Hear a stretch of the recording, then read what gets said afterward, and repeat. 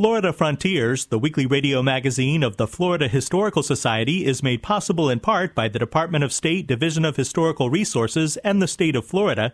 It's also made possible by the Jesse Ball DuPont Fund, the Rossiter House Museum and Gardens in Ogallie, and by Florida's Space Coast Office of Tourism, representing destinations from Titusville to Cocoa Beach to Melbourne Beach.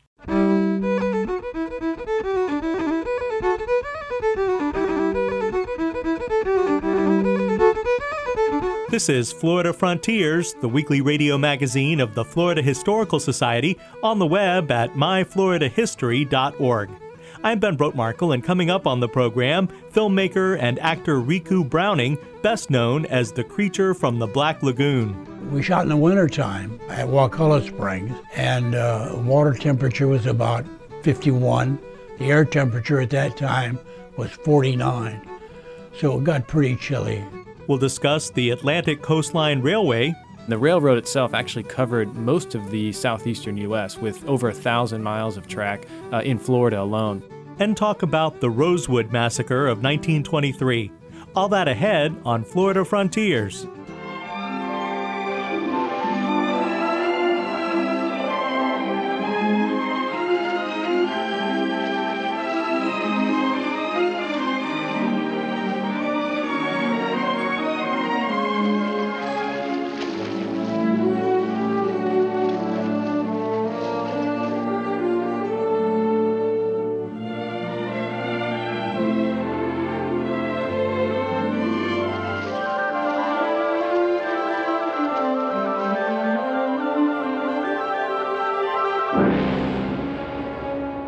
That music is playing during a scene from the 1954 film Creature from the Black Lagoon that is both sensual and scary.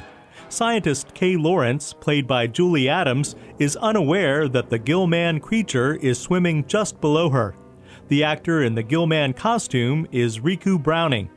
Browning got his start in the early 1950s entertaining tourists at Weeki Wachee.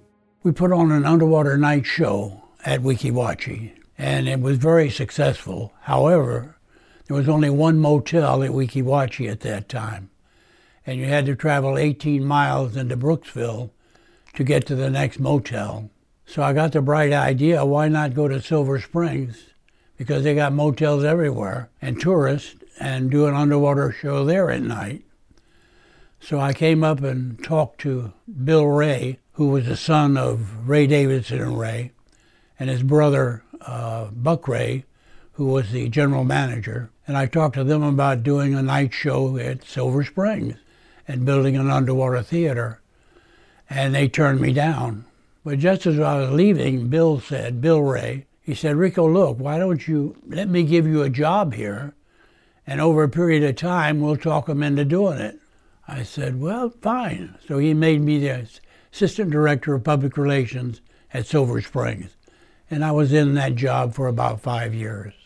Riku Browning met director Jack Arnold and was hired to portray the Gillman in all of the underwater scenes for Creature from the Black Lagoon. He wore a distinctive, cumbersome costume. I put it this way, when you're a kid and you play football, you put on a uniform, shoulder pads and everything, and it's pretty clumsy. But when you get in a game, you forget you even have it on. So it's about the same with the suit. It was a little awkward, but once I got into the water and started using it, I forgot I have it on.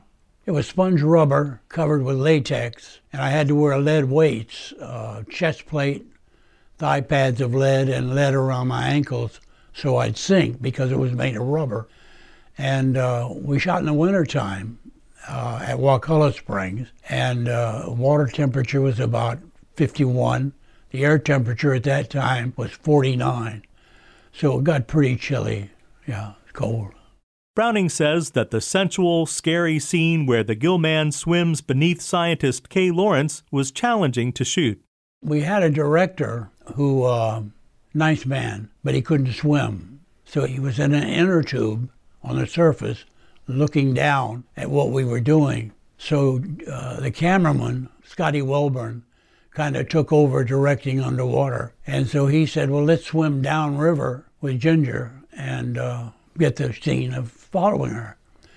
And so I swam with her, and vision was the poorest thing in the suit. The eye sat about an inch away from my eye, and I didn't use a face mask or a goggle because if they filled with water, I couldn't get rid of the water, so I went with a naked eye. So it was a blurred vision looking through a keyhole. So the only way I could see her was when I swam upside down. So I had to swim upside down underneath her in order to follow her down the river. Most of the underwater filming for Creature from the Black Lagoon was done at Wakulla Springs, but some was done at Silver Springs. At Silver Springs, downriver, about a quarter of a mile, there's a little spring on the left with a house. And we used that spring there to shoot the scenes of the creature trying to move all the logs and everything. And that was shot here at Silver Springs. The rest of it was shot at Wakulla Springs. Browning would reprise his underwater role for the 2 Creature from the Black Lagoon sequels, the only actor to portray the Gill Man in all 3 films. After the Creature series of films, Browning became the stuntman and underwater director for the TV show Sea Hunt, working with producer Ivan Tors. He's quite a guy, very sharp, and we did a 3rd year of Sea Hunt at Silver Springs and shot all the episodes for that year. And I was hired to just be the bad guy. And I would fight Courtney Brown, who was the double for Lloyd Bridges, in just about every scene. And I had to wear different bathing suits, different hair, makeup, and either go as a blonde or a brunette or wear a hood. I enjoyed it very much. And we then moved to Nassau and shot the remaining couple of years of Sea Hunt over there. After the success of Sea Hunt, Browning and co-writer Jack Cowden took the story of a very intelligent dolphin named Flipper to producer Ivan Tors. We wrote it as a book, and we went to Lake Weir, Bruce Mozart's house, and we spent the whole week and weekend writing this little book. And so we wrote it, and I went to New York with my last $200 and tried to promote it as a book. And I went to 3 publishing houses, and one seemed very interested, and I never heard back from them. I left them with a book and some pictures and drawings and everything. And so I got the bright idea that if I could say a producer in Hollywood is considering it as a movie, maybe they'll publish the book. So I called Ivan, and I said, Ivan, will you do me a favor? I said, I'd like to get my book published about a boy and a dolphin. And would you say you're considering it as a movie? He said, yeah, well, okay. And he said, but send me a copy. So I did. I mailed him a copy. And I called the book company and I said, hey, the producer in Hollywood wants to make this into a movie. Can we get the book going? And they talked and hemmed and hawed, and I never heard back from them. But I did hear from Ivan. Ivan said, I didn't read your book. He said, but my wife did, and she loved it. So she made me read it. I love it. He said, let's make a movie. So he got the money from MGM, and we made the first feature and then 4 years of television. They called him Flipper, Flipper, faster than lightning. No one you see is smarter than he. And we know Flipper lives in a world full of wonder, flying there under the sea. Riku Browning discovered a special dolphin named Mitzi to play Flipper on screen. We were looking for a dolphin to use as Flipper, and we went to the different aquariums, and no one in any aquarium had anybody swimming with dolphins. They just trained them to do tricks from the surface. And they listened to me asking them about using an animal, and they all kind of hemmed and hawed and said no and whatever. Well, we went down into Florida Keys, and we met a guy named Milton Santini, and his job was he captured dolphins for aquariums. And he had a little pond next to the ocean where he kept a dolphin, so that when he caught wild dolphins, he'd put them in there, and his tame dolphin, he would feed her with fish, and the other dolphins would see that, and they would begin to eat sooner. So we went over to look at Mitzi, and I waded down in the water next to a little dock, about waist deep, And all of a sudden, this animal swam around and put her nose right up under my arm. And Ivan was on the dock, and I looked at Ivan and I said, "We got Flipper." So I spent the next 3-4 months training Mitzi to do the things that we needed for the show. Well, I wasn't an animal trainer, and I had to learn with the dolphin. And one of the hardest things was to get the dolphin to ride the buoy. And I couldn't figure out exactly how to do it. But I would throw a ball or whatever, and she would retrieve it and bring it back. And my son was there with me, helping train her, and he was a little boy, and he had on cut-off jeans. And I got the bright idea, if she retrieves a ball, why not retrieve a boy? So I said, "Ricky, do me a favor." I said, "When I throw the ball, you jump in the water, and we'll see what Mitzi does." So I did, and he jumped in the water, and she tried to bring him to me. And she didn't know how to do it. So she'd grab the little loops in his cut-off jeans and try to pull him. Well, he accidentally put his hand up in the water and got caught onto her fin, and she rode him right to me. I said, "Hey, this is great." So I said, "Go way across the pond, and I'm going to throw the ball over your head. You jump in the water over there. And when she comes, hold on to her and see if she brings you to me." And it was quite a distance. And I threw the ball way over his head. He jumped in the water. She went over there and rode him right to me. Well, the cameraman for the movie was Lamar Boren, and he was living in a cottage next to mine where we were staying. And I yelled up at him. I said, "Lamar," I said, "come in here, get your camera and come down here." So he photographed Ricky riding the dolphin. And I called Ivan, and I said, "Ivan, we got it." And we spent the next 3 months working on all the different tricks that Flipper had to do in the movie. In 1969, Browning directed the underwater scenes for the film Hello Down There. In the movie, a scientist moves his family into an underwater habitat. The film was produced by Ivan Tors and reunited Browning with director Jack Arnold. Jack Arnold is a great guy, and I enjoyed working with him. On the stage, a large stage at Ivan Tors Studios, we had a big swimming pool. And we built this little dome over the swimming pool where the people lived underwater. By the way, it was, I think, Richard Dreyfuss's first film. And I just did a show, autograph show, about a month ago where he was there. And we talked a little bit. And he said, "I'm glad you're still alive with all the shark stuff you had to do." But anyway, we had the dome built over the swimming pool, and we used the dolphins in there and the submarine. But then exterior, we shot in the Bahamas, and we had a little dome built there, and we'd go up with the submarine, and they would dump garbage, and we'd get the shots of the sharks eating the garbage and everything. It was a lot of fun. Filmmaker and actor Riku Browning has worked in Florida's film and television industry since the 1950s.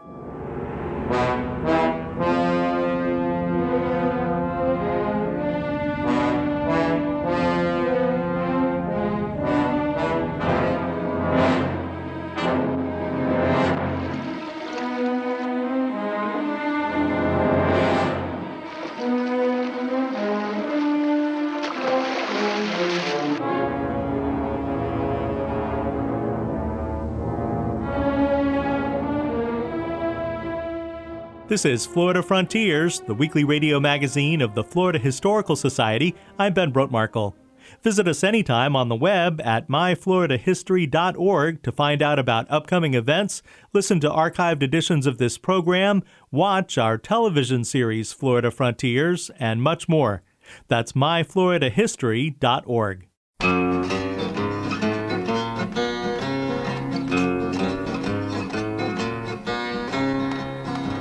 I've been working on the railroad all the livelong day. I've been working on the railroad just to pass the time away. Can't you hear the whistle blowing? Rise up so early in the morn. Can't you hear the captain shouting? China, blow your horn. Joining us now is Ben DiBiase, Director of Educational Resources for the Florida Historical Society and archivist at the Library of Florida History in Cocoa. Ben, railroads really opened Florida up for development in the late 1800s. Yeah, that's right, Ben. And I think most people would be familiar with the two Henrys, Henry Flagler and Henry Plant, who first developed major rail lines within Florida, like you said, at the latter half of the 19th century. But it wasn't until 1900, about the turn of the century, that these railroads began to merge together. And in 1900, the ACL, the Atlantic Coastline Railroad, came into existence. And the railroad itself actually covered most of the southeastern U.S. with over 1,000 miles of track in Florida alone. And they took over the Plant Line. So the railroad came into Jacksonville, the northeastern part of the state, but traveled throughout the interior towards Tampa and as far south as Naples. So it covered a huge part of the interior of the state of Florida. Of course, the Florida East Coast Railway continued on the eastern coast of Florida down in Miami, eventually to the Keys. But the ACL was the largest rail system in the southeast, and it stretched all the way up to Virginia and as far west as Birmingham, Alabama. So in theory, someone could board a train in the Northeast and be in Florida overnight. They developed one of the fastest passenger rail systems throughout the state, but they also carried a lot of freight. So a lot of the famous Florida agriculture, oranges, things like that, a lot of that material traveled on ACL lines, on ACL cars. And part of this infrastructure included a lot of employees, a lot of people who were living in Florida and throughout the Southeast, but a lot of people in Florida who were involved in the manufacture of locomotives and cars, but also the maintenance of lines, ticketing offices, freight centers, places like that. So there are tens of thousands of people throughout Florida who were employed by the ACL. And you have here from the Library of Florida History collection a monthly newsletter published by the Atlantic Coastline Railway. Yeah, that's right. What we're looking at, I've pulled a selection of the Atlantic Coastline News. Now, this was the official newsletter of the ACL, and it was printed monthly beginning around 1920 up through at least the 1950s. We have a full run from about 1920 to 1951. And like I said, this was a monthly publication, but it was printed by and for ACL employees. And it really kept people abreast of what was happening within the company throughout the entire line. So there's news about what was happening in North Carolina, South Carolina, but a lot of this material focuses on Florida because, again, the bulk of the lines were in Florida. And most of the passengers who were traveling on the ACL were coming to Florida. This was the destination that the Atlantic Coastline Railroad served. So if we look at some of these articles, I've pulled a few here from the 1920s. Now, this was really the heyday of railroad development in Florida. People were rushing to get to the state. There were folks developing, but also just winter visitors. And they came here on these railroads. So what we see in a lot of the newsletters, at least in the 1920s, are a lot of articles focused on infrastructure development. So here we have an article from April of 1927, and it talks about a new double-tracked bridge that was constructed just south of Jacksonville. And it shows a photo of the crew who was working on the railroad. It also lists the names of the people who were involved. And if we open it up, we can see that there's all kinds of really great information about people who were retiring. Some of these folks had worked for subsidiary lines going back to the 1870s and 1880s, and now here they're retiring in the 1920s. So they would allocate a little space for people who had worked for the company for a long time. If one of the railroad employees had a child, it was featured in the newsletter. And again, all of these names are listed. So it's really a great source for folks doing genealogical research. But it gives us really a great view into the inner workings of such a large organization, because we can trace what happened every single month for a 40-year span, all the way through the Great Depression, through the Second World War. In fact, I'll take a look at an article here from 1944. Now, at this point, the United States is, of course, right in the middle of the Second World War, and much of the ACL's operations were dedicated to the passenger service and the freight service, dedicated to the war effort. So we'll see a lot of photos of service members. And unfortunately, there are a lot of these service people that never came back to Florida, folks that joined the military who were previously working for the railroad, joined the military, and never came home. So there's a lot of these really difficult articles to read about families who were grieving. But you really get that sense that the ACL considered all of its employees part of this larger family, and they wanted to include them in this newsletter. And this was a great vehicle for doing that. Now, are railways still an important part of Florida's economic infrastructure? They absolutely are. Not as much as a passenger line. The automobile, the interstate system, and of course airplanes have kind of supplanted the railroad as fastest means of transportation. But in terms of freight, the ACL can trace its history through the Great Depression. After the Second World War, they were really one of the few railroads in the country that remained financially stable throughout that time period. They merged with the Seaboard Airline in the early 1960s, and that operated into the 1980s when CSX took over. And you'll notice now throughout Florida, a lot of CSX lines. A lot of those lines date back to the Atlantic Coastline Railroad. So a lot of that infrastructure still exists today. So railroads are a major part of Florida's economy, really for the freight. That's the biggest component now. So not so much passengers, but freight certainly. And this type of material, because it survived, like I said earlier, this is a great resource for railroad historians, Florida historians, but also for people tracing their family history, because they employed tens of thousands of people, and a lot of people can trace their ancestors who were featured in these newsletters at one point. Great. Well, thanks, Ben. Sure. Thank you. Ben DiBiase is Director of Educational Resources for the Florida Historical Society and archivist at the Library of Florida History in Cocoa. I've been working on the railroad all the livelong day.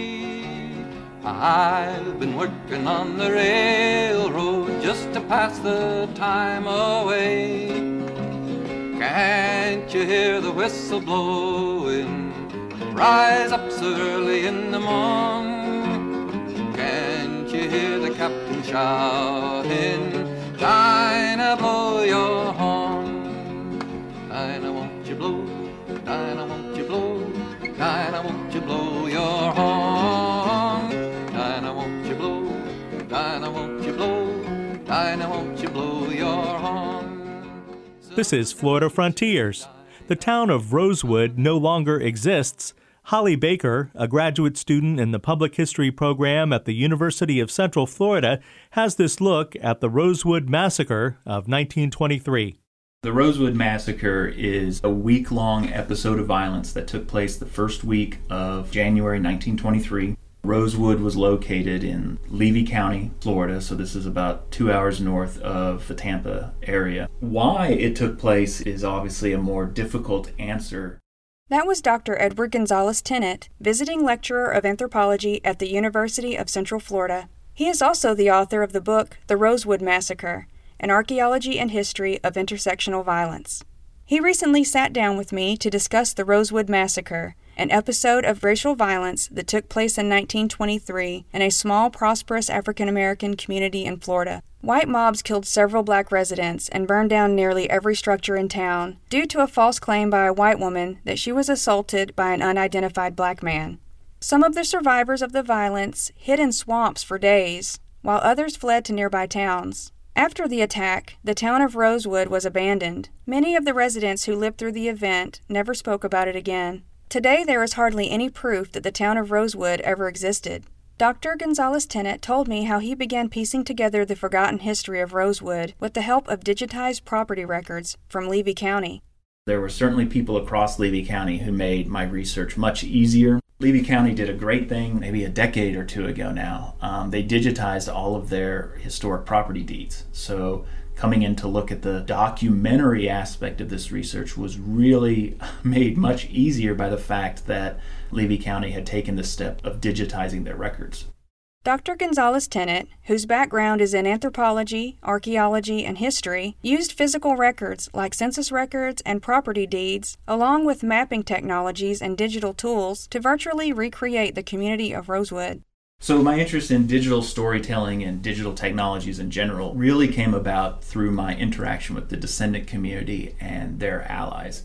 Digital technologies like the virtual reconstruction of Rosewood, that was done again at recommendation of some of the descendant community's allies and descendants who were very interested in finding ways of just getting the story out to the next generation, the young generation. They really wanted this story and this history to be known. So the digital story that I created served a dual purpose. It's on the website, but it was also initially created to be used for a series of bus tours, primarily high school age children could watch this and get an idea of the types of research that were happening, but also hear from, at the time, the last 2 remaining survivors. Half of that digital story is 2 descendants talking about their experiences, not so much during the riot, but what happened to them, and by extension, the entire community in the decades between 1923 and the present. So digital storytelling allowed me to extend Rosewood beyond the event of its destruction and understand it as a long-term community, which was something else that I thought was really important.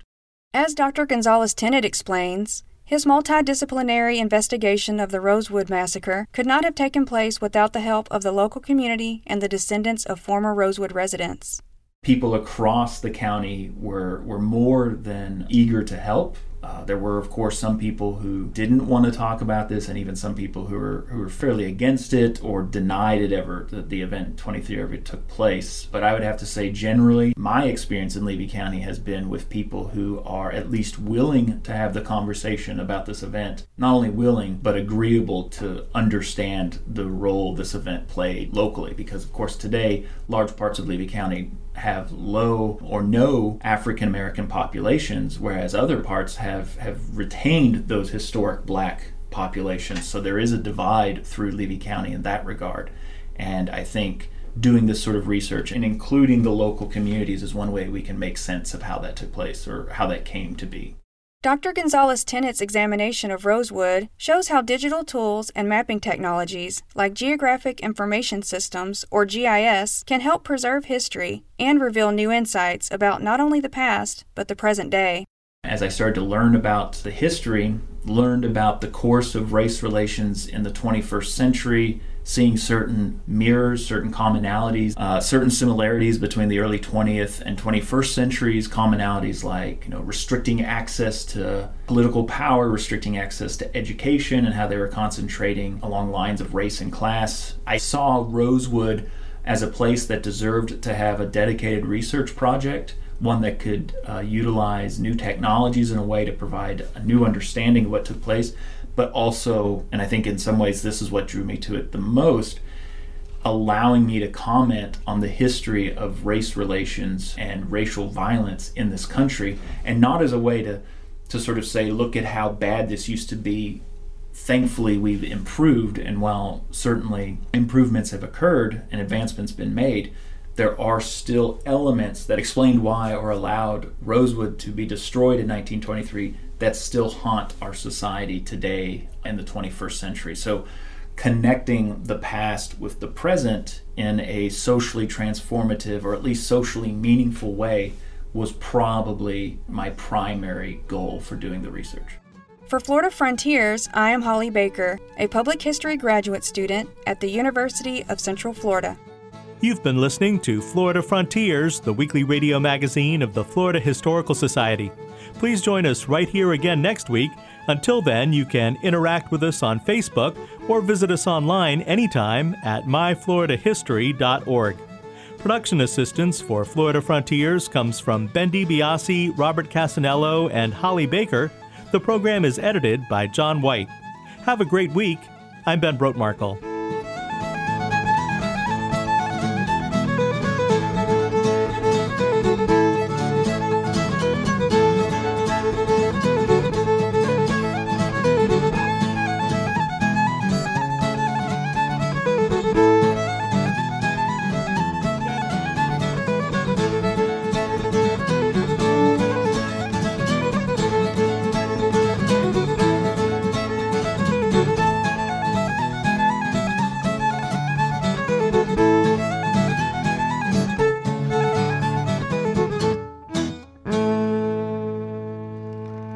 Florida Frontiers, the weekly radio magazine of the Florida Historical Society, is made possible in part by the Department of State Division of Historical Resources and the state of Florida.